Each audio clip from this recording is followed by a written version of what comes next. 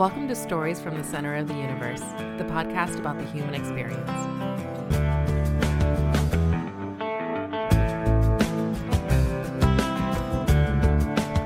Carlene Bass, welcome to the Center of the Universe. Thank you, Paul. It's nice to be here.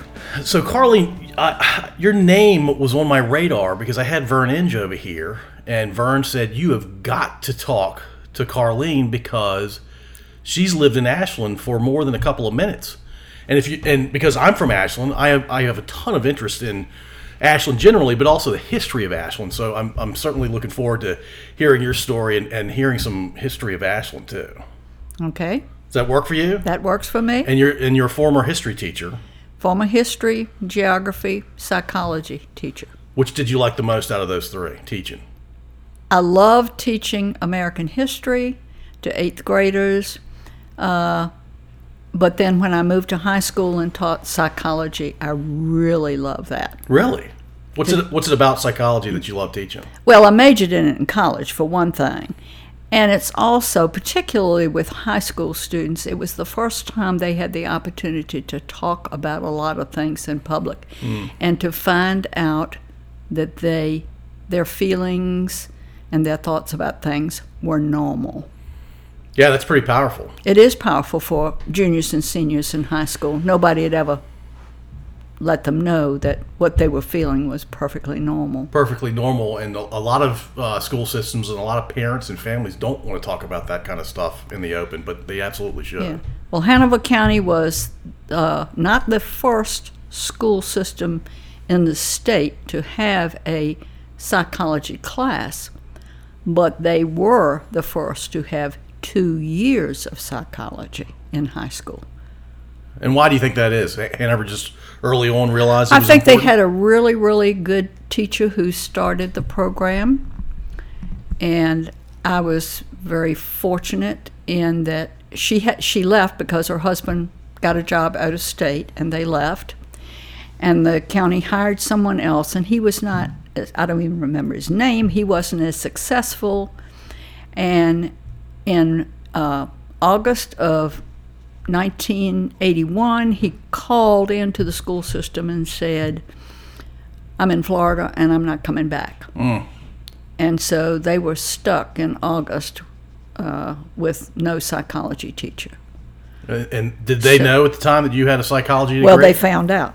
This is before the days of computers, and so they still had the file box. And they went into the file box to see who had a certification to teach psychology. And of course, my name being Bass came up real fast. And they called me out of the blue and said, how would you like to move from junior high school to high school and from teaching history and geography to teaching psychology? And I was like, oh, wow, I don't know. Let me think about this. And then my next response was, do you know how long it's been since I've studied psychology? And their response was, we don't care. You're certified to teach it. So you were smart enough back a while ago to get certified, and that certification lasted for... Well, I was certified when I got my original teaching certificate because of the fact that I had majored in psychology. Gotcha. So that was on my certificate. I had certifications in psychology, history, geography. I actually had one in French, which I never would have attempted, and that was only there because I had enough college credits to get it put on there, but I would never do that. Although this week my family does daily Jeopardy questions with the Jeopardy calendar, and this week they've had a couple of responses that required you to know French. And so I've come out at the top of the heap with my family. You remember French from back then? Oh, yeah. Well, I mean, it's nothing too deep. It's casual, but yeah. I mean, I'm like bonjour. I mean, even if I hadn't taken French, I would have known that one. Merci. Merci, right. And oui. Right. I'd never really spoken. I took 3 years over to high school, and I think I could say the basic things that everybody knew and maybe string together a few sentences, but was not very good at it. Yeah. Were you conversational with it back then? I tried to be in college because college professors taught in French. I mean, they expected you to know it. Me, coming from poor little Henry Clay High School in Ashland, Virginia, I was definitely not conversational. But all these girls coming from these fancy boarding schools in the Northeast, they would just rattle it off, and it was like, whoa, I think I'm in the wrong place. But you figured it out. But I figured, well, I passed the classes. It's a pass-fail thing at I that was point. going to say, I got a good enough grade that I got the credit for it. So were you born in Hanover County? No, I was actually born in Caroline County. Okay. I was born in the section known as Frog Level. I tell everybody I'm a native Frog Levelian, and I'm very proud of it. Population back then was probably 15. Maybe a few more, and probably I was related to all of them. My mom and dad lived in my maternal family home on Frog Level Road. Mm-hmm. The house is no longer there now, and so they were living there when I was born. But then when I was 16 months old, my parents moved to Ashland. And why the move? My dad wanted more opportunities for his children. He did not want, his father had been a farmer. He grew up on a farm. My mother grew up on a farm. Her dad also owned a store. But my dad didn't see that as what he wanted to continue with the rest of his life. And so he got a job in Richmond. Mm. And he had graduated from high school and really would like to have gone to college. But back in those days, nobody encouraged him. He didn't know about scholarship opportunities and so forth. So he thought, well, the next best thing is I could move to Ashland and be exposed to Randolph-Macon. Mm. Yeah. So that's what my parents told me was the reason they made the move. And he commuted to Richmond for work, it sounds like. Right. Well, he also was a traveling salesman. Mm. He sold wholesale hardware to 18 counties and 3 cities. He didn't sell in the city of Richmond, but he sold in Fredericksburg and in Newport News and Orange, Virginia. So Richmond Metro expanded a little bit. Mm-hmm. Yeah. Yeah. So he was on the road all the time, except on the weekends maybe. He was on the road, but he came home every night. Oh, wow. Except for 3 nights a month. He spent 2 nights a month in Newport News because he had enough customers down there. And back we're talking now in the 1940s, it was a fairly good trip to go to Newport News. Right. So you didn't go down there and turn around and come back and get up the next morning and go down there. So he would spend the night, 2 nights down there. And then depending on how many customers he had and how much business he did, he would sometimes spend the night in Orange, Virginia. Okay. And when I was at Murray Washington College, he would sometimes spend the night in Fredericksburg just so he could take me out to dinner, which was nice. That's really nice. Yeah.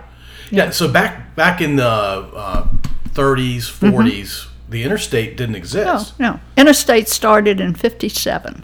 Right, and so if you wanted to travel with your family to Richmond, you were taking the old Telegraph Road, or were you taking Route 1? No, Route 1. Route 1 was there. Mm-hmm. Yeah, Route 1 was there. Route 1 was the main route between Maine and Florida. Actually, it went from Maine to Florida. All the way down to the Keys, right? Yeah. And Ashland had 1 stoplight. The same one that's there on 54 and Route 1. Right. Yeah. That was the only one. And it was probably flashing back then, maybe. No, it was an actual stoplight. Okay. And the 18-wheelers would come down, going from north to south. We lived on College Avenue. Okay. The 18-wheelers would come down, and they'd start putting on the brakes, and they'd start making all that noise, and then they'd stop, and then when the light turned green, they'd rev up to go. And all hours of the night. All hours of the day and night, and it's just like the trains in Ashland. You got used to it. You didn't pay any attention to it. Could you hear the railroad tracks or hear the trains? Yes. So you got it on both sides. I got it on both sides, but you didn't even notice it. In fact, when I was 14 years old, my parents built a house on Chapman Street, and we moved up there. Okay. And this is before the days of air conditioning, so you had the windows open. And it was also the days when Lux Dairy was there. Yep. So we would hear the cows mooing. And the first night we spent in that house was in May, and all the windows were open. And the next morning, I was like, I don't like living here. I miss the trucks. What is this with cows and crickets? So... But you could still hear the trains, couldn't you, from Chapman? Mm-hmm. Yeah. It depends on how the wind is blowing, whether you can really hear the trains very, very well. It depends. As you know, when you live in Ashland, sometimes with the air conditions, not air conditioning, when the air currents are such that sometimes it sounds like the train is coming right into your house, even though I'm 4 blocks off the tracks now. Right. And in those days, I was 5 blocks off the tracks. But then other times, and as I said, you become so used to it, you don't even hear it. So you moved to Ashland in 1935, end of 34. Yeah, no, 35. February of 35. How do you remember that? Because my parents told me, and I remembered that. I don't remember things like that. Well, people tell me that I have a really good memory. Yeah. I do have a good memory for what happened, like in 1935, but don't ask me what I had for breakfast this morning.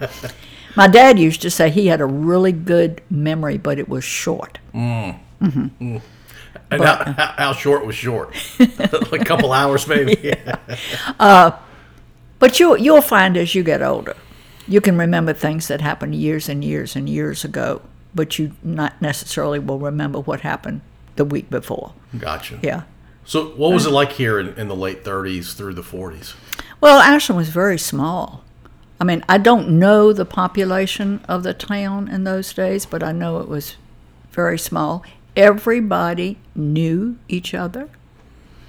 When you met someone new who perhaps had moved to town, one of the first questions you ask is, where do you go to church? You were almost delineated by what church you went to. It's like, oh, yeah, I know them. They go to the Baptist church.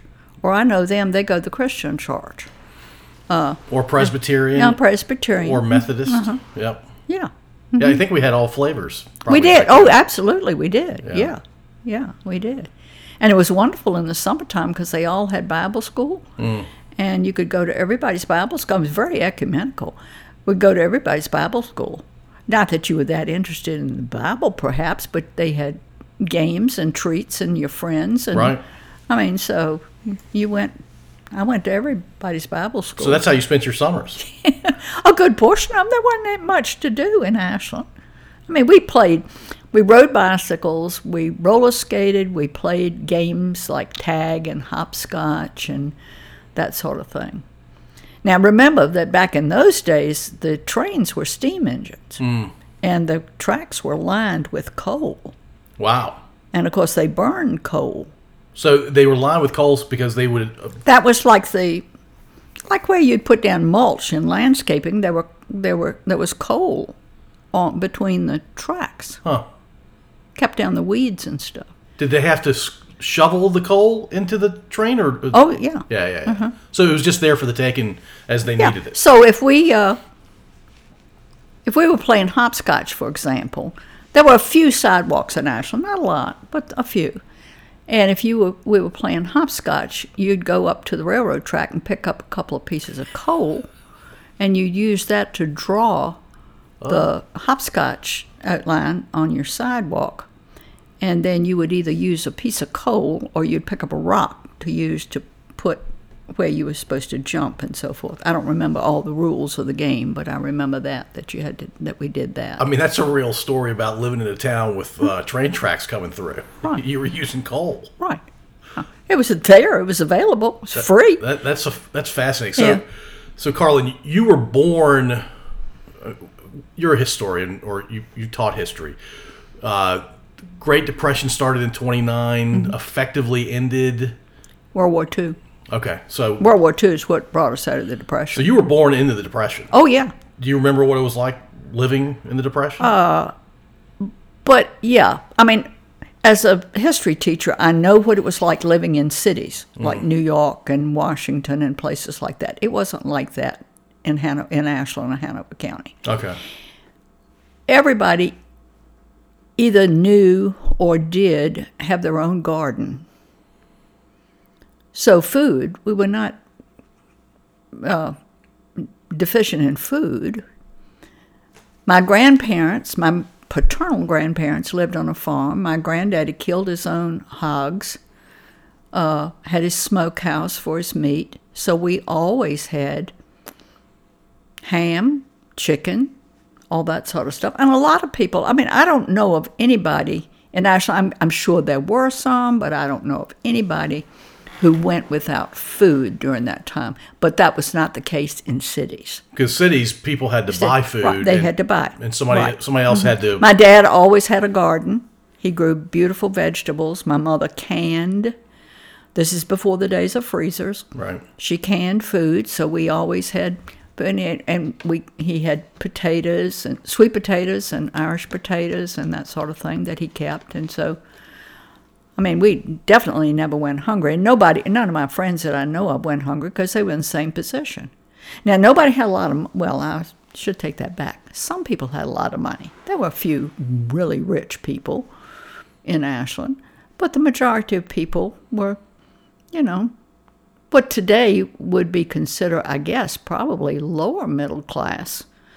But everybody was in basically the same position as everybody else, and so if we were poor, I didn't know about it. Now, I do know that I heard my dad say that the month that I was born, which was in 1933, that his salary that month was $27.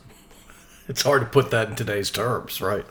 It's really hard. But when we moved to Ashland in 1935 and rented a house on College Avenue that had 3 rooms downstairs and 3 bedrooms upstairs and 1 bathroom, the rent, this will blow you out of the water, was $5 a month.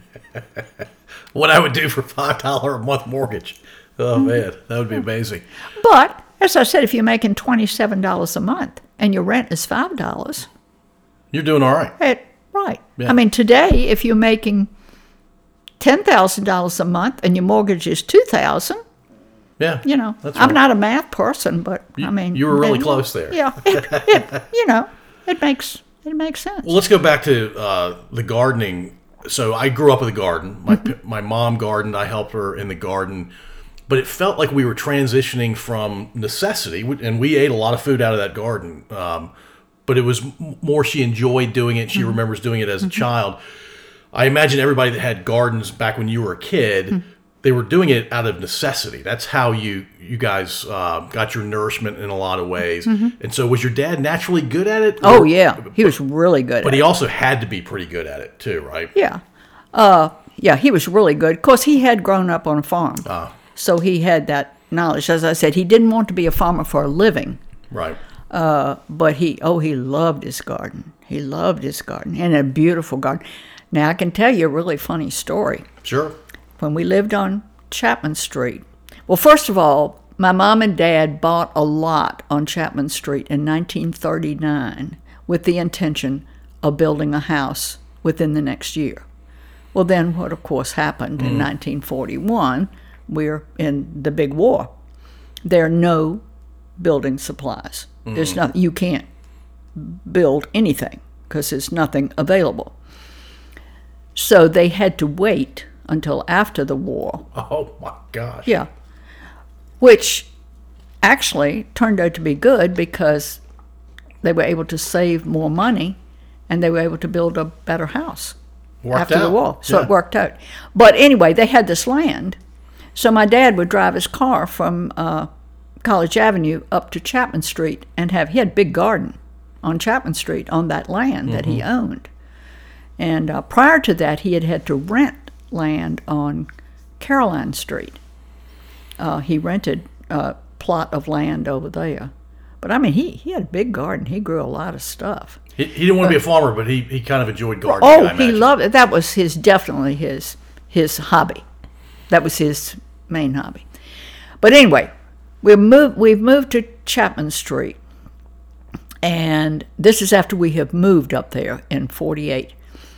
And there is a college professor. I have no idea what his name was, but he lived in a house right around the corner on John Street. And he had room for a garden, and he decided to plant a garden. And my dad was out working his land and getting his garden ready, and the guy was out digging up his land and getting ready for his garden. And one day he came and told my dad that Dad wasn't doing it right. And my dad said, well, I'm doing it the way I've always done it, you know. And the guy goes, yeah, but you're not doing it right. He said, I've read a book, and I know how you do it. And you ought to be doing so-and-so. And Dad said, well, you know what? My dad was a really nice guy. He said, you know what? I'm just going to keep on doing it the way I've been doing it. And you do it the way you want to. Right. Well, by the time vegetables start coming in, Dad's got this beautiful garden flourishing, that all kinds of things, and the poor other guy's stuff is all withered up and died. And he goes, the man, whoever he was, said, I just don't understand this. I read all about exactly how to do it, and you didn't do anything that I had you read, that I read about, and yet you've got all these beautiful vegetables. And Dad said, well, you know, I've been doing it for a while, so I just kept on doing what I was doing. But I tell you what, you know, I've got plenty I'm going to share with you. So Dad basically fed that family. Yeah. The whole, and I think they moved shortly thereafter. Maybe he didn't last at the college. Well, I have no idea what his name was or what he taught, but I just was impressed that he had read a book. Well, there's a life lesson in that, right? Yeah, absolutely. Your dad had been doing it and been refining his approach for years, and reading a book. I mean, it's nice to have that knowledge, right. But if you can't put it in practice, that's right. I'm not sure what good it's doing. It's one of my favorite stories. That's a great story. Yeah. And as I said, my dad never lorded it over the guy or anything. It was like, you know, well, I'm just going to keep on doing it like this. And well, he didn't lord it over him, and then he fed him. Oh, yeah, right. And then he said, I'll be glad to share. Yeah. You know, if you need tomatoes, corn, whatever. Your dad sounds like he was a good man. Oh, he was a good man. And he died in his garden. Oh, probably a heart attack. Yeah. My mom used to say, his name is Curtis. Curtis, you're going to go out that garden in this heat, and you're going to drop dead right out there. And his response was, well, I can't think of a better place to die. Well, in June of 1971, he had this gorgeous garden, and he was running his tiller to get the weeds out. He got to the end of the last row, cut the tiller off, and dropped dead. Oh, wow. Was anybody with him? My mom was in the house. Yeah. Yeah. You were only 38 when he passed. Mm-hmm. Too young. Mm-hmm. Yeah, he's been gone a while. Oh, yeah, yeah. 52. And Charlie, too. Well, and if the medicine had been available then that's available now, the heart, there's been such enormous strides in heart disease. Right. That everybody in his family died of heart disease. And, you know, today they just run him in the hospital, do a bypass, or put in some stents and send him home the next day, and he'd be fine. Right. But when he died, bypass surgery was in its experimental stages at MCV. Mm-hmm. And, of course, you know, when they do experimental surgeries, back in those days, and I guess it still happens today, that the first 15, 20, 25, 30 don't work until you learn to do it right. You got to practice. You got to practice. You got to get a little bit better over time. I remember when Dr. Ben Carson spoke at Randolph-Macon at a graduation before he became famous in politics. He was famous for separating conjoined twins. That's right. Yeah. And he told those students, he said, I was there at that graduation, he said, the first set of twins I separated, both died. Oh. The second set, both died. The third set, both died. He said the ones that I'm well known for were the 14th ones I tried. Wow. That's hard stuff. What he was saying to the students was, you mess up, that doesn't mean you quit. Yeah. And he was dealing with life. Oh, yeah. Right. Tough stuff. So, yeah, that was true of the heart things. As I said today, they run you in the hospital, put a stent in, whatever. Okay, you can go home now. Yeah. You were 8 to 12 years old during the big war, World War II. Yes. What are your memories of World War II? Oh, gosh. Well, let's see. There are a whole lot of them, but let me see where I want to start. Well, first of all, when I heard about Pearl Harbor, we didn't keep the radio on all the time. My mother didn't like a lot of noise in the house, and so we didn't have the radio on all the time. So there was a Sunday afternoon, December the 7th, Sunday afternoon, the phone rang, and it was my friend Nora Dillon, who lived on James Street, which is where your parents live now. Where I grew up. Yeah. Nora lived in the house that Frank and Elizabeth Hargrove live in now. I know exactly where you're talking about. Okay, so Nora called me. She and I were in the same grade in school. She called me and she said, "Did you hear about the Japanese bombing Pearl Harbor?" And it was like, no. So she told me what she had heard, and she said, "And my dad's got to go to war." I was like, oh my gosh, this is serious stuff. Nora's dad's got to go to war. Well, I mean, it turned out, I know now, I knew shortly thereafter, her dad was a graduate of VMI. He was a retired colonel in the Army, and he was working at the time for Virginia Power. And of course, every ex-military person got called up immediately. That plus a draft. Right. Yeah, but I mean, this is like the day of Pearl Harbor. He gets the call from who? And he probably was in the Virginia National Guard, I would imagine, but I don't know that. Anyway, so I thought that meant that my friend had to go to war. She said, we're going to be leaving Ashland. I was like, oh, I mean, I was so sad because she was going to leave and she was going to have to go to war. I didn't really understand what war was. And you have to realize World War II, I call it the last glamorous war. Because after that, we had television.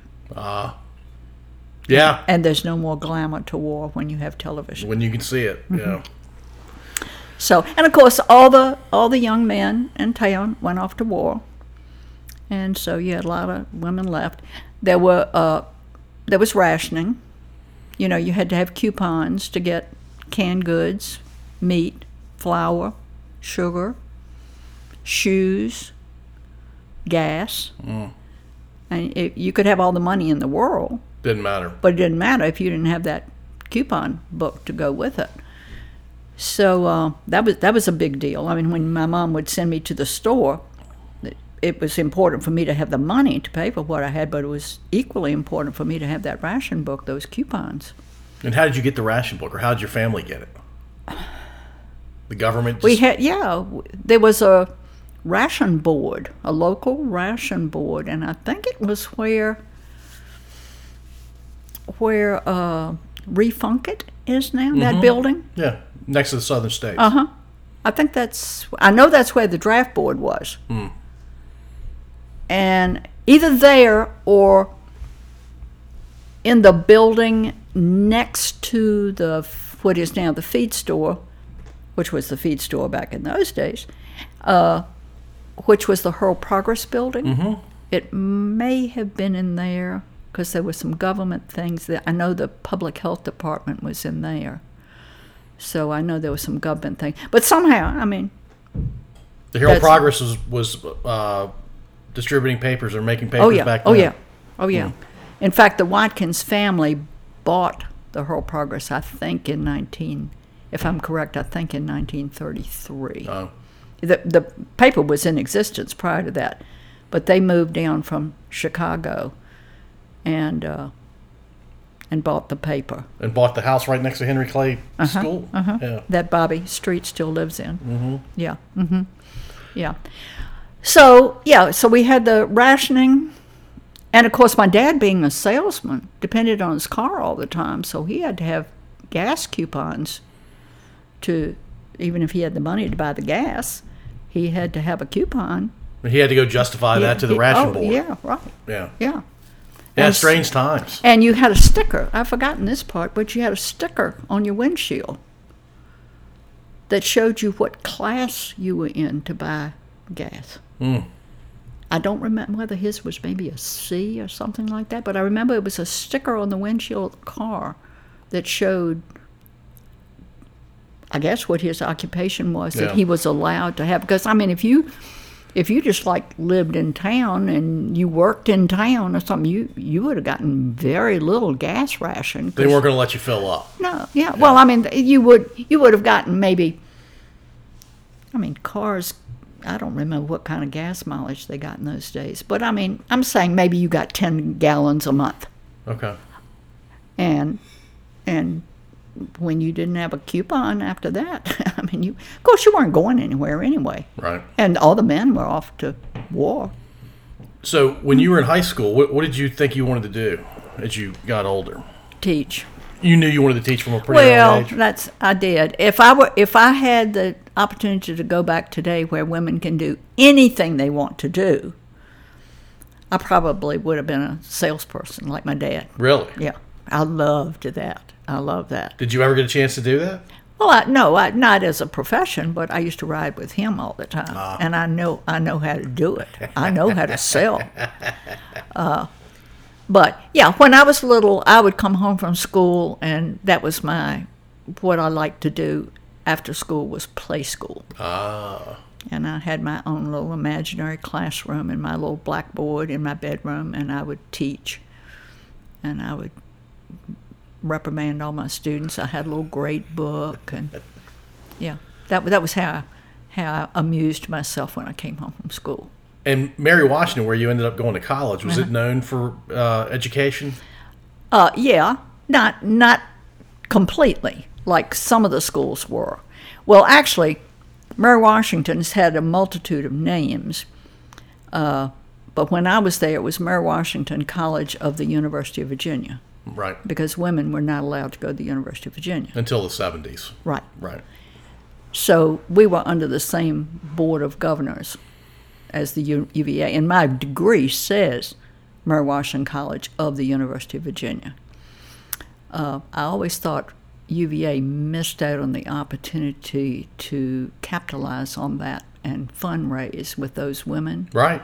Why wouldn't they? They blew a big opportunity. I never told anybody from UVA about it because I thought, well, yeah, they'll think now it's a really good idea. I'm not telling them that.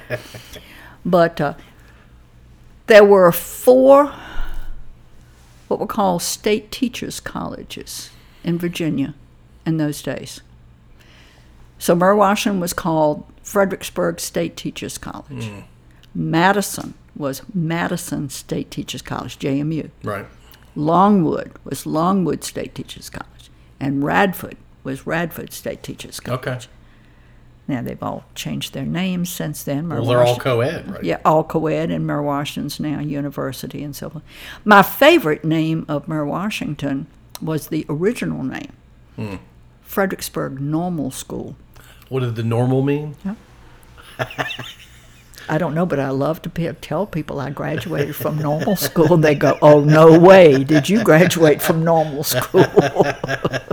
That's hilarious. That made me think of Audrey Riddles, who we will definitely talk about in a little bit. But I'd love to get your memories of growing up in what I believe, I wasn't alive, but the 50s were fairly idyllic, is the way it's represented for the last, 60 years. Yeah. And the 60s were a bit more tumultuous, especially as you got into the mid and late 60s. So I'd love to hear your memories about the 50s being in Ashland. Let me tell one more thing about World War II. Sure.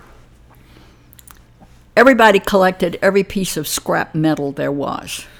I mean, you never threw away a pot or a pan or anything. You actually didn't even throw away the silvery wrapper on a stick of gum like a Wrigley spearmint gum kind of thing. The silvery part that's wrapped in. You saved all that, and you took it to behind Henry Clay School. There was no war memorial building in those days. You took it there, and you just took anything. I mean, if a wheel came off of something or anything made of metal, you took there. And about every 2 weeks, I guess, an Army truck would come and collect it. And so sometimes it would be a great big pile of stuff. Maybe it wasn't every 2 weeks. Maybe they only came like once a month, because sometimes a pile would get pretty big. Yeah. And every town and every town everywhere did that, yeah. And then that all went, and I mean, that was part of your patriotic war duty. That was one thing you could do, is that you could, you'd save that.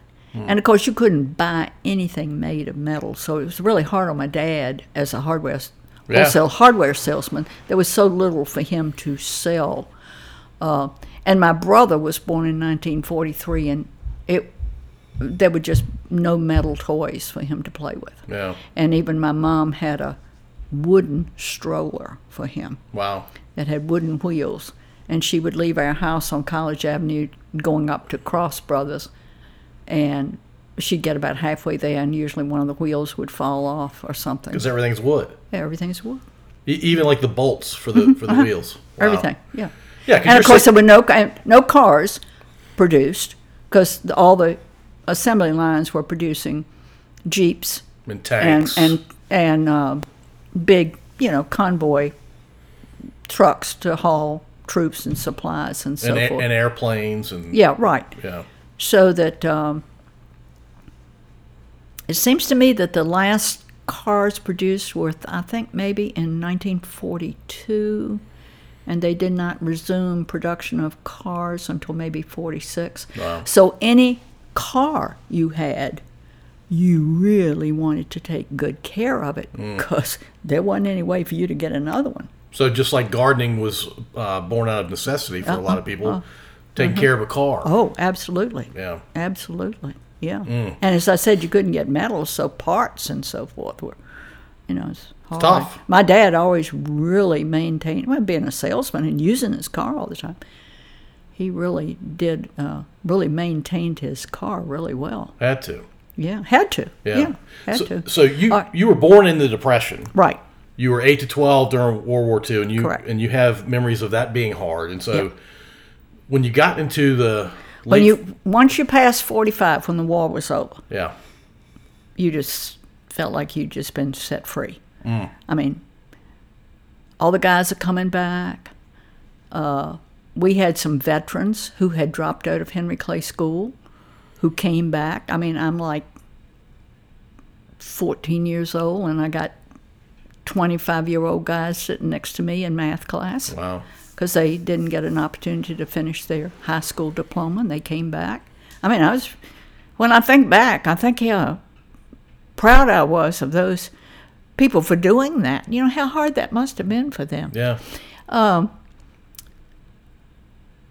as I said, everything is for sale, and people got money. Money is available, and people are getting new cars, and they're buying houses and building houses, and it's like they turn the lights on, kind of thing. Yeah, right. And so that after, I would say from 46, maybe starting in about 46. So then I was in high school by that time. I finished high school in 1950, and was it only 11 grades back then? Okay. Yeah, only 11 grades. And then, of course, as I said, went off to college, and, everybody had war stories to tell, but everybody was just so glad it was over. Now, one of the favorite things at Mare Washington, we were very, very close to Quantico. Few Marines at Quantico. Oh, yeah. And they were done with the war, and they were back, and it was great. Yeah. Yeah. No, that's really no, but then the 50s, it's like, oh man, this is wonderful. We're free. We got money. We can go. We can do, and it was great. It was great. And then, of course, Korea Korean conflict, because we never declared war. Korean conflict came along. So when I was in college, I had several boyfriends who went to Korea. And I would write. I was very faithful of writing letters. And as I said, we met a lot of people in the military there in Quantico. But it was really freewheeling and wonderful and a great time and so forth. And then in the 60s, things sort of evolved into the hippie generation. And you were either a hippie or you weren't a hippie. Right. Wild and crazy times. And then, of course, by the time you get towards the end of the 60s and into the 70s, you get to the Vietnam War, and then that wasn't a glamorous war. That was really, the Korean conflict, I imagine there was a little bit of TV on that. Yeah, but not much. But not like it was for Vietnam. No. Vietnam, it was on the news every night. Vietnam. Well, by this time we had TV. Right. My family did not get a TV till I was in college. I think it was in 1952 my family got a TV. Now, TV had been out, and some people had it, but we didn't have it. So I was in college by the time we had a TV. Well, the very first TVs were mostly static anyway. You could hardly see anything. The first one I ever saw was about this big around. Tiny. It was, and it had so much static on it, you really couldn't see what you were seeing, but I was impressed. It was 4 by 4 inches. Yeah. My parents had seen it. My parents had gone to the World's Fair in New York in 1939, and they had seen TV there. And they told me, when they came home, they told me that it was coming, that it would happen. And you'd have to wait 13 years and be in college before you got one of those. But there was a family that lived down in Elmont that the girl was a friend of mine, and we went to her house one night to pick her up to go somewhere or something, and her family had a TV. And that's the first one I ever saw. And that's the one that the screen was about this big. 4 by 4 inches for our listeners. Well, it was a circle. Oh, really? It was a circle. Huh. Yeah. And as I said, there was so much static on it, you could look like it was really bad. Really not. And it was something like Milton Berle or something like that. But you could hardly see who was on there. But it was like. But you could hear. You could hear. Oh, you could hear it. Yeah. And it was like, oh man, this is really great. So I was talking to Barclay DePriest the other day, and she was telling the story of the bicentennial celebration we had here in 1976. I was 7 years old, and she said that Tom was the narrator. How was Tom chosen to be the narrator? And I should be clear, Tom is my husband. Your husband. Right. Tom came to Randolph-Macon in 1950. He and I met at some point on the campus at Randolph-Macon. Neither one of us knew when we met. A lot of couples can tell you, the first time I met so-and-so and so-and-so. Right. Well, we couldn't do that. Because in those days, in the 50s, people ran around in groups. You didn't pair off like people do today. Right. And so somewhere along the way, we met each other. And Tom had a beautiful speaking voice. He grew up in Southampton County, Virginia. And he was determined that he was going to lose that accent. And he did not have it when I was a child. Oh, no. And in fact, people would say, where did you grow up? And he would say, Southampton County. They go, you don't talk like anybody down there. And he was like, no, I worked hard not to talk like people like that. Anyway, I'm trying to think when he first got into doing. I know it was the Huckleberry Players. When you were little, did we have Huckleberry Players Children's Theater? Maybe I might have been like around. What year were you born? 68. Yeah, but you would have been too little. Yeah. By the time you were old enough to know about theater. But we had wonderful children's theater called Huckleberry Players. That was Taffy Urty, who was Marion Herget's partner. Okay. And she had been on Broadway, and she had come to live in Ashland, and she was the business manager, maybe, of the Hurl Progress. Okay. But she just loved theater and everything connected.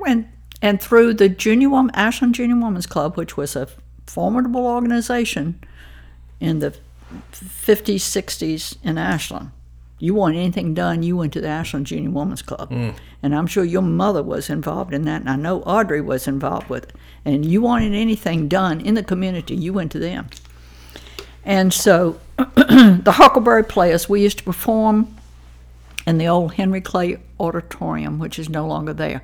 You know, Henry Clay had a high school building that's located on now what is the parking lot at Henry Clay Elementary School. It's a 2-story building. Right. And there was an auditorium in there. So they did these wonderful children's productions. And Tom got involved with that and did that. And he was in every one of those. He was really a good actor. And Muriel McCauley saw him, or Nancy Kilgore saw him in that, and so then got him to do some acting at Barksdale Theater. That's right. At Hanover Tavern. Yep. And so I'm still a small town, really. I mean, and everybody knows Tom Bass is a great speaker, MC. Right. Whatever you need. Yeah. You know, he can get up and do it. And so, yeah. So the bicentennial. He was the guy. He was the guy. He was the obvious Well, choice. and then the variety show. Oh, that's right. Oh, the variety show started in 82 or 3, something like that. I think I was 14 or 15. Yeah, right. All right. Well, Tom was the MC for that for the first 9 shows. So you might have been old enough to remember that. Oh, I definitely was old enough to Okay. remember because I was in the second variety show. Oh, okay. Yeah. Well, then you remember. Oh, yeah. That he used to do that. Yeah. Absolutely. Yeah. So he did that all the time, and he continued to act at Barksdale.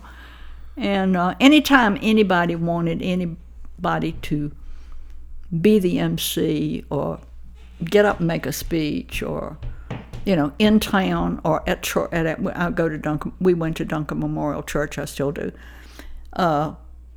There were women in Duncan Memorial who said, when Tom Bass gets in the pulpit to speak, it's the voice of God. You were married to the voice of God. I was married, to the voice of God. And it always tickled me because, these were women friend of mine, and I was like, they'd say, be quiet, stop talking. Tom is speaking. I said, I hear him talk all the time. It's no big deal. I love to hear him speak. I said, well, call him up sometime. I'll put him on call us up sometime. I'll put him on the phone. You can listen to him speak. Yeah. So that's how he was the speaker in charge of the. And he had the beard. He had the beard. All my memories are of his beard. Yeah. He grew the beard. He was doing, I don't remember the name of the show, but he was doing a show at Barksdale, and he came home one night and told me, he said, when this show is over, I'm going to grow a beard. I was like, okay, grow a beard. So he did. He started growing a beard, and I don't know if your wife complained when you started growing a beard, but beards are really scratchy. My wife does not like my beard. Well, they're really sticky, scratchy. Yeah. And I kept saying, I don't know that. You kiss somebody. So, I don't know about this. But anyway, so one day he came in and he said, I know you don't really like this beard, so I think I'll just shave it off. And I went, no, don't shave it off. I really like it. And now it's gotten soft. Because after a while it does get soft. Right. I said, so don't shave it off. So he never did. So none of our grandchildren, or definitely great-grandchildren, ever saw him. They wouldn't have known who he was. In fact, I have a picture of him taken when he first was out of college and went to work, a professional picture. And I have it, and I asked the great-grandchildren, do you know who this is? No. They didn't have no idea who it is because he doesn't have the beard. Yeah, I don't have any memory of him without a beard. No, you wouldn't. Yeah. You wouldn't. Mm-mm. Well, I hardly remember it myself. So. All right, so you graduate from the normal school. Normal school, and do you start teaching right away? No, first year. Well, we got married in September the 11th, which by the year 2001. And then when we'd say to people, this is our anniversary, they'd go, oh, I'm so sorry. It was like, no. Yeah. There are good and bad things that happen any day. Any day of the year. So we consider September the 11th a good day for us. Yeah. Not for the country, but for us. Tom had gotten a Carnegie Fellowship to go to graduate school at George Peabody College for Teachers in Nashville, which is now the Education Division of Vanderbilt University. Okay. So we moved to Nashville. We got married. We both graduated in '54 in May, June, and we got married in September. And we moved to Nashville for him to go to graduate school. And we had best time in Nashville. Now, you talk about poor. We were poor. Because he's going to school. Yeah. Well, he's got a fellowship, which pays for all of his tuition and his books, and gave him a small stipend. And I'm thinking a small stipend might be like $30 a month or something like that. I don't know. I don't even remember what it was, but I know there was a tiny stipend connected with it. And I was a college graduate. I worked at the school in the registrar's office, and my salary was $150 a month. Mm. We lived in a 3-room furnished apartment in the provost emeritus of the college. He and his wife rented out apartments in their house, I'm sure to supplement their retirement income. $95 a month. So you deduct that from $150. I mean, I don't do much math, but that's $55 Not a ton. To live on. Yeah. And we had a car, and we were young. And you made it work. We made it work. Yeah. But the thing of it was, the other graduate students, for the most part, were poor too. Mm. And some of them were married and actually had children. Mm. And so they were poor. We had one couple that we hung around with a lot, and he was on the GI Bill, and his wife had a job at the Cokesbury Publishing Company in Nashville, and we thought they were rich. Mm. Relatively speaking, they were. Yeah, right, absolutely. Yeah. We could. Our big thing was once a month, we would go to the movie theater, in a big movie theater in Nashville. We'd go have pizza and a beer and go to the movie once a month. That was a big night. That was it. Yeah. Wow. Hard to imagine. Yeah. Yeah. So you were there in Nashville for 1 year. For 1 year. Then we came back to Ashland, and I taught at Henry Clay. What was it about Ashland? Y'all just considered it home at that point? Well, Tom really liked it. When he came to Roanoke, he fell in love with Ashland. He just loved it, and his mom was like, I can't believe this. You couldn't wait to get out of a small town, and now here you want to live in one. And he goes, yeah, but this small town is different. And it is. Ashland's totally different from where he grew up. So he said, I'd like to go back to Ashland to live. And I said, fine by me. I love Ashland. It's a great place to raise kids. So we came back, and I taught at Henry Clay. We had a year in between. We lived in Newport News. We both taught school in Newport News for a year. Then we came back to Ashland, and I taught at Henry Clay.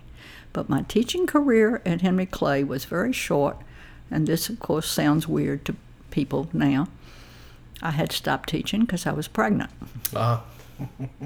Could not teach if you were pregnant. So if the administration knew you were pregnant, they wouldn't let you teach anymore? Well, if you began to show, and I only weighed like 90 pounds soaking wet, so it didn't take long for that to happen. Right. And so, I went into the principal. Nelson Taylor was the principal. I went into him, and I said, Mr. Taylor, and I remember he said, don't come in here and tell me you're halfway pregnant. You're either pregnant or you're not pregnant. I said, well, I am. And he said, well, how long do you think you can teach? I said, I think I can make it through the first semester. So, baby wasn't born till the 30th of June. But you stopped teaching. I had to. Yeah. I wasn't allowed to. And later on, when I was teaching at Lee Davis, seniors in high school, they go, so why did you have to stop? I said, because that was the rule. Yeah. Then the next question was, were you married? And I was like, yeah, I was married. So why did you have to stop? I said, don't ask any more questions. It was the rule. Yeah, it's just how it worked. That's how it worked. And Henry Clay was a high school back then. Mm-hmm. Yeah. Actually, I taught at Henry Clay when they put in the 8th grade. Ah. That was the year they put in the 8th grade, which would have been 1956. So that was 8th. Because my brother got caught by the 8th grade. And my brother did 12 years of school. Okay. Whereas I only did 11. And they, back then in the mid-50s, they were doing through 12th grade? Or just still through 11th grade? When you were No, that's when, that year that I started was when the group that I taught in the 8th grade had to go through to 12. Got it. But by the time they got to the 12th grade, Patrick Henry had been built. Right. And they were there. Yeah, because he graduated my brother graduated from Patrick Henry in 1961. That was the first graduate. They had a graduating class in 1960, but it only had like 13 people in it because you had people that had moved here from other places and you had people who had repeated grades. So you had like 13 people in that class. So the first big legitimate class was 61. Yeah, I think 59-60 was when they opened, is my understanding. Because yeah. my parents tell me all the time they were the first 4-year graduating class in 63. Yeah. Yeah. Mm-hmm. Okay. Mm-hmm. That makes sense. Did you teach my parents? No, I did not teach your parents. I taught my brother. Did you really? Well, I was teaching U.S. history, and it was a required class, and I was the only person. So I told him to sit in the back of the room and keep his mouth shut. Did he? And he did. And he passed the class. But as I said, I had to leave at the end of the first semester. So. Yeah. So you got to teach your brother. That's wild. Now, our last names were not the same because I was married by that time. But, I mean, good Lord, in Ashland, everybody knew. Everybody knew he was my brother. Yeah. So you taught history at Patrick Henry for how long? I didn't teach Patrick Henry. Oh, sorry, Henry Clay. Henry Clay. Just that one semester. That's it? I had to stop. And then when did you go back? 12 years later. Oh, my goodness, okay. Now, I stayed home 12 years with 3 children. Got it. And all boys? No, 2 boys and a girl. Okay. 2 boys are the oldest. No. 2 boys, girl in the middle. I'm making some bad guesses tonight. Yeah, right. Girl in the middle. I mean, she'll tell you that in a heartbeat. She had an older brother and a younger brother, and they all showed no mercy. Yeah, middle kids are interesting. Uh-huh. They can be a lot of fun. They can sometimes not be so much fun. That's right. Yeah. But her brothers did pick on her. I have to say that. I tried to keep them from doing it too much, but they did. But they would also defend her if anybody else picked on her. That's right. I mean, they could pick on her. Sure. But you better not, as an outsider. That's how a lot of brothers act with sisters. I think that's okay. But that definitely the defending part's okay from people outside. Yeah. All right, so you went back 12 years later, and it was Stonewall Jackson? Mm-hmm. Okay. Still history. I went there the first year that Stonewall Jackson opened, which was also the first year of full integration in Hanover County. Wow. So that was interesting. You had a 12-year gap. You knew what it was like for that, not even a semester. And then you end up 12 years later going back, and it's the first year of integration. Yeah. What was that like? Well, Stonewall was a fabulous school. We had wonderful administrators. We had a strong faculty. We went in with the idea of we're going to make this thing work. And everybody worked. It was the best place I ever taught. And anybody that taught at Stonewall in those early days will tell you, even though they had taught in multiple school systems in other places in the state and out of state, if you would meet them on the sidewalk today and ask them, they would say that was the best place they ever taught. It just worked. And it sounds like people were trying really hard to make it work. Oh, absolutely. Absolutely. We had, the principal was white, the assistant principal was black. We had black and white faculty, male and female. And we started the year off saying, could have made a movie about it. This is going to work. And it did. Yeah, that's awesome. Also, we had the superintendent of schools was J.K. Samples, who was obviously absolutely one of the finest men I've ever known in my life. And he was determined it was going to work. Yeah. Good for everybody involved. Yeah. Yeah. Well, I mean, do you want me to tell you about how I got that job? Sure. I wasn't teaching. I was at home. I'd been home for 12 years. It's the 1st of October. School has been in session for almost 6 weeks. I get a phone call one day from Mr. Samples' wife, Veda Samples, who was a bridge buddy of mine. We played in the same bridge club. And she said, J.K. is home for lunch right now, and he is in desperate need of a teacher. He's got a teacher who is not well, and he has to have somebody. And he just asked me if I knew anybody that had a teaching certificate that's not teaching at the moment. And you're the only person I can think of. Mm. So he wants you to come over and talk to him this afternoon. I'm feeding my little boy his lunch. I was like, so I went, well, her name is Veda. Veda, I don't even know that I want to teach school again. The whole world had turned over. Mm. From 1956, when I left the classroom, to 1969. I mean, that was all about hippie, protest, everything. Right. Not a whole lot of respect for the teacher from the students and so on. And I thought, I don't know that I want to do this again. And she said, well, J.K. needs you. You've got to go over there. This is your bridge buddy telling you this. You got to go talk to him. So I said, well, let me see if, I mean, my older children were in school. I said, let me see if my mother can watch Warren, my baby, who was 4. And if she can watch him, I'll go over and talk to J.K. The school board office then was behind, well, it's where the Henry Clay parking lot is again now, between Henry Clay and the War Memorial. It was a white house that had been converted. So I went over there. Louise Lauterbach, I don't know if you ever knew Louise Lauterbach. Anyway, she was clerk of the school board. I walked in the door, and she went, hey, Carlene, what are you doing here? And I said, well, I got a call that J.K. wants to see me. About that time, the door opens, and J.K. comes out, and he's got books in his hand. And he said, come on in here. So I go in his office, and I sit down. He said, this is what I want you to teach. And I said, I don't even know that I want. He said, this is what I want you to teach. And he said, let me tell you. He said, and remember this first year of integration. He said, I have got a wonderful black woman teacher who is now in the hospital on the verge of a nervous breakdown. And this is why I admire the man so much. And he said, and it's my fault. He said, she has always taught home economics to girls. And I gave her the 2 classes of English, which she is teaching boys and girls. And she is in the hospital. And she cannot come back and do this because she does not know how to deal with boys. Mm. And a new subject, too. Yeah. Yeah.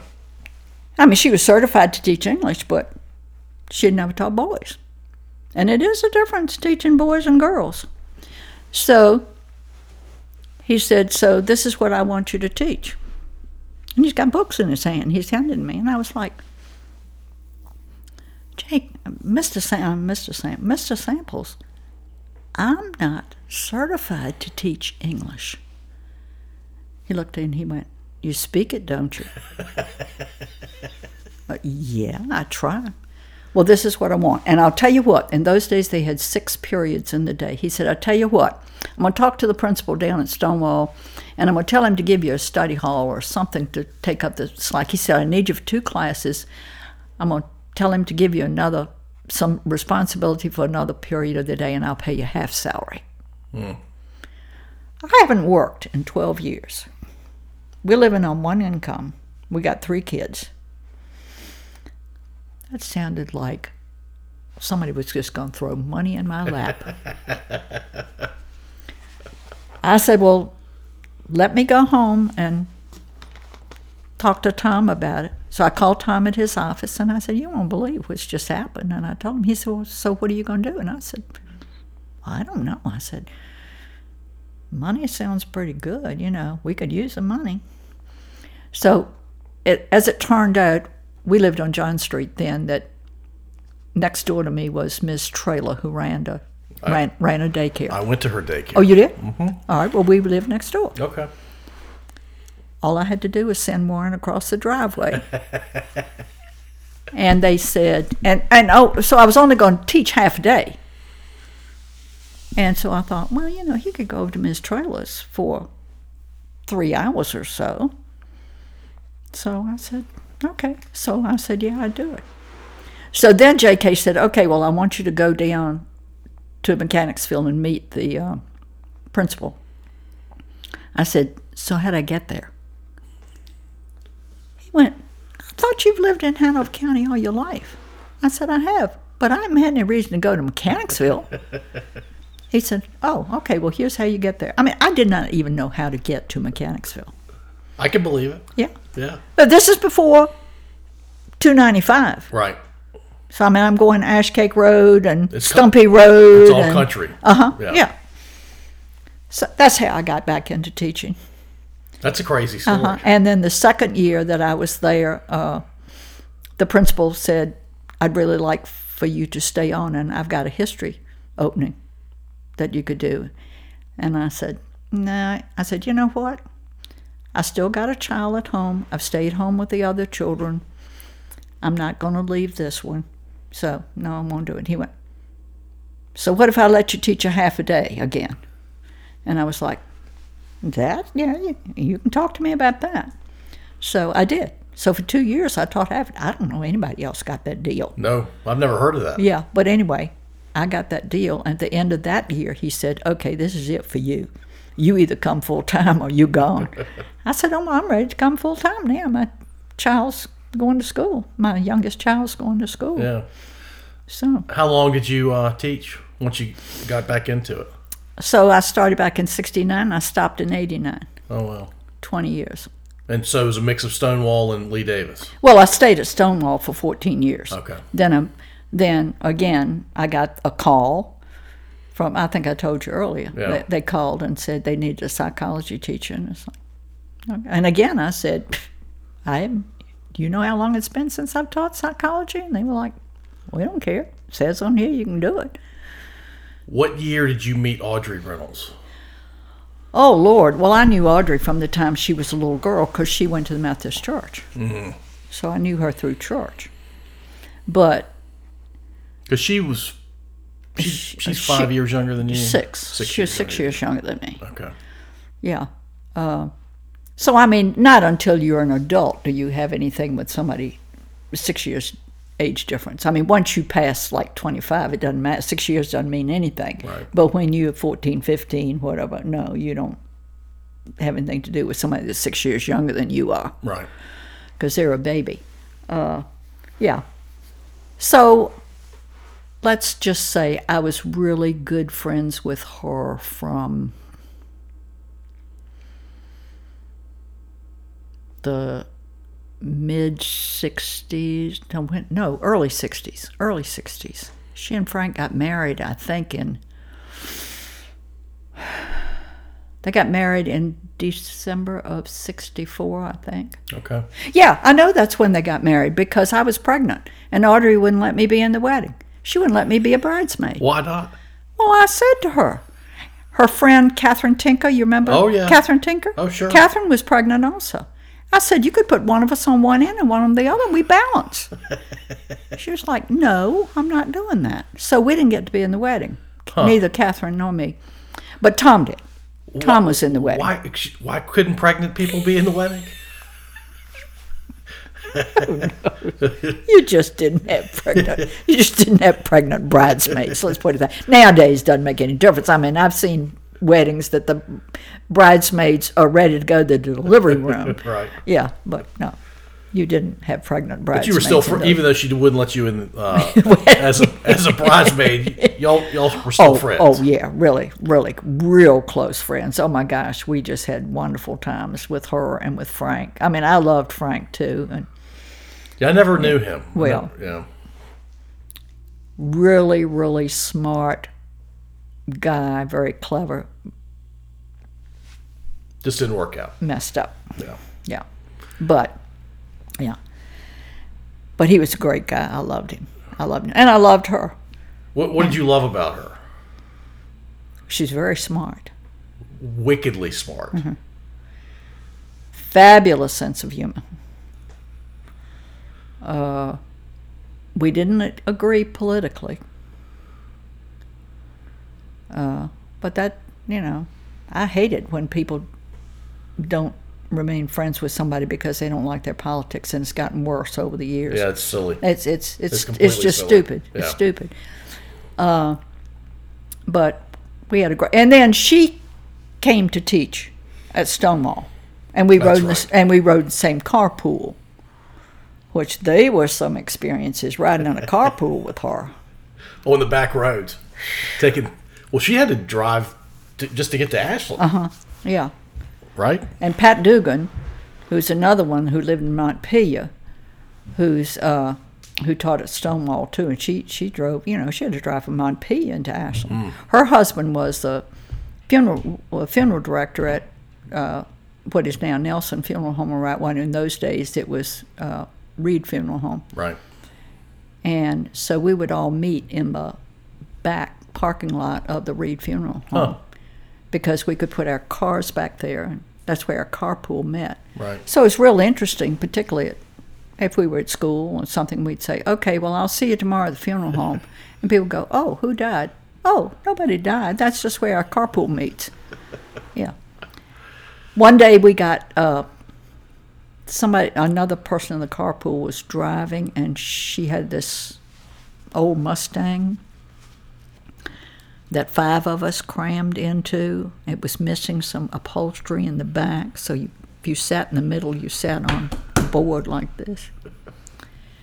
And she was a crazy driver. She came whirling out of the parking lot at Stonewall one day, and we hear a siren, and the police pull us over. Because, it's a school zone. You're supposed to be going 25 miles an hour or something. And y'all are all teachers. 5 teachers in the car. Deputy comes up to the window. May I see your license and registration and so forth? Audrey and I are sitting in the back with somebody else. I don't remember who. Audrey goes, I think I know that guy. So Audrey leans around. I don't remember what his name was. We'll say Joe. Joe, is that you? Oh, yeah, Miss Rounds. She taught him. How are you? Well, I'm fine. How are you? We didn't get a ticket. Because Audrey taught him. Yeah. Y'all were authority figures, right? Yeah, right. To your students. And this is a deputy. Right. Not giving us a ticket when we've clearly broken the law. I love it. Carlene, we're at about an hour, 15 minutes. I would love to close this out by you telling me about all your kids, your grandkids, and your great-grandkids. Oh, gosh. Okay, I got 3 kids.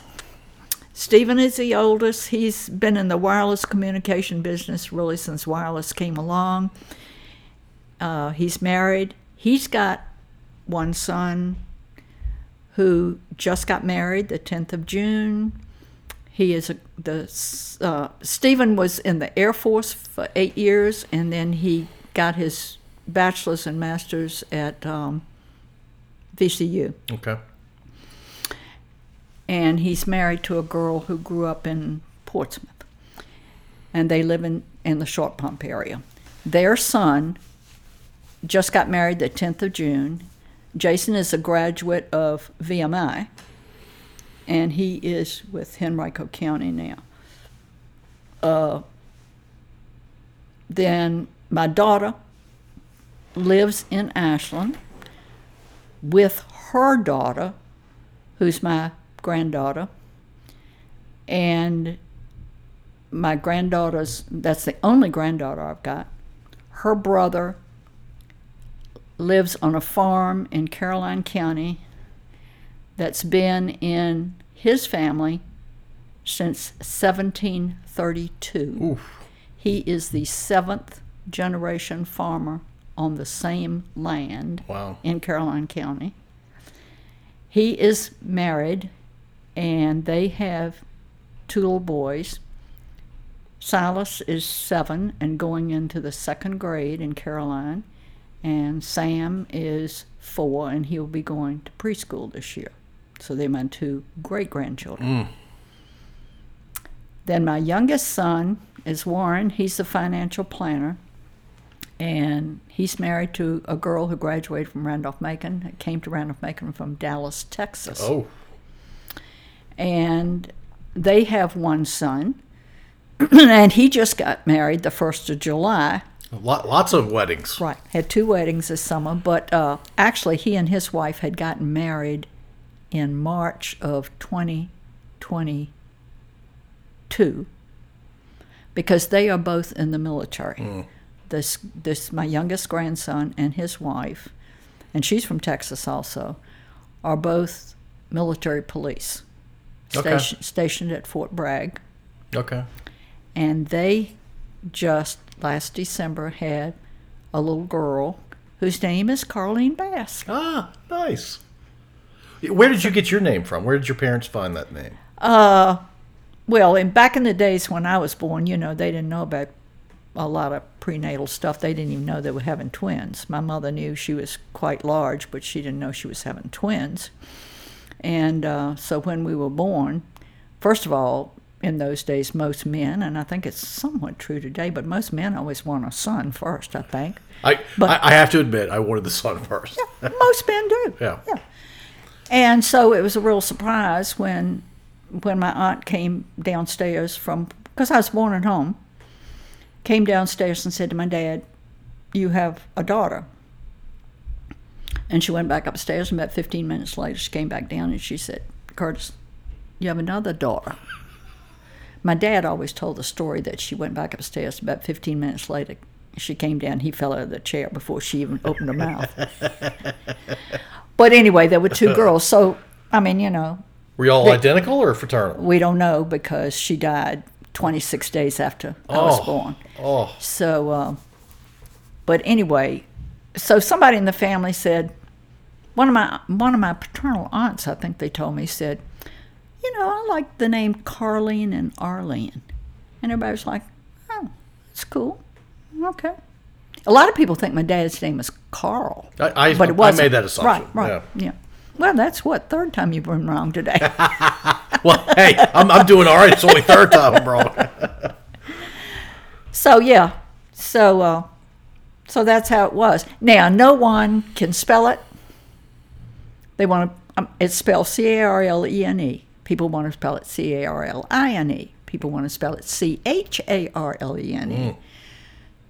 Caroline, Carlotta, you name it. I've been called a lot of different names.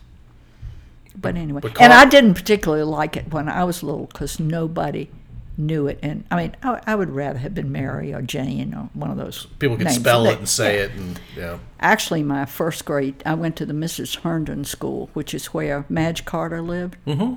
That was a school, 3 old maid school teachers. Huh.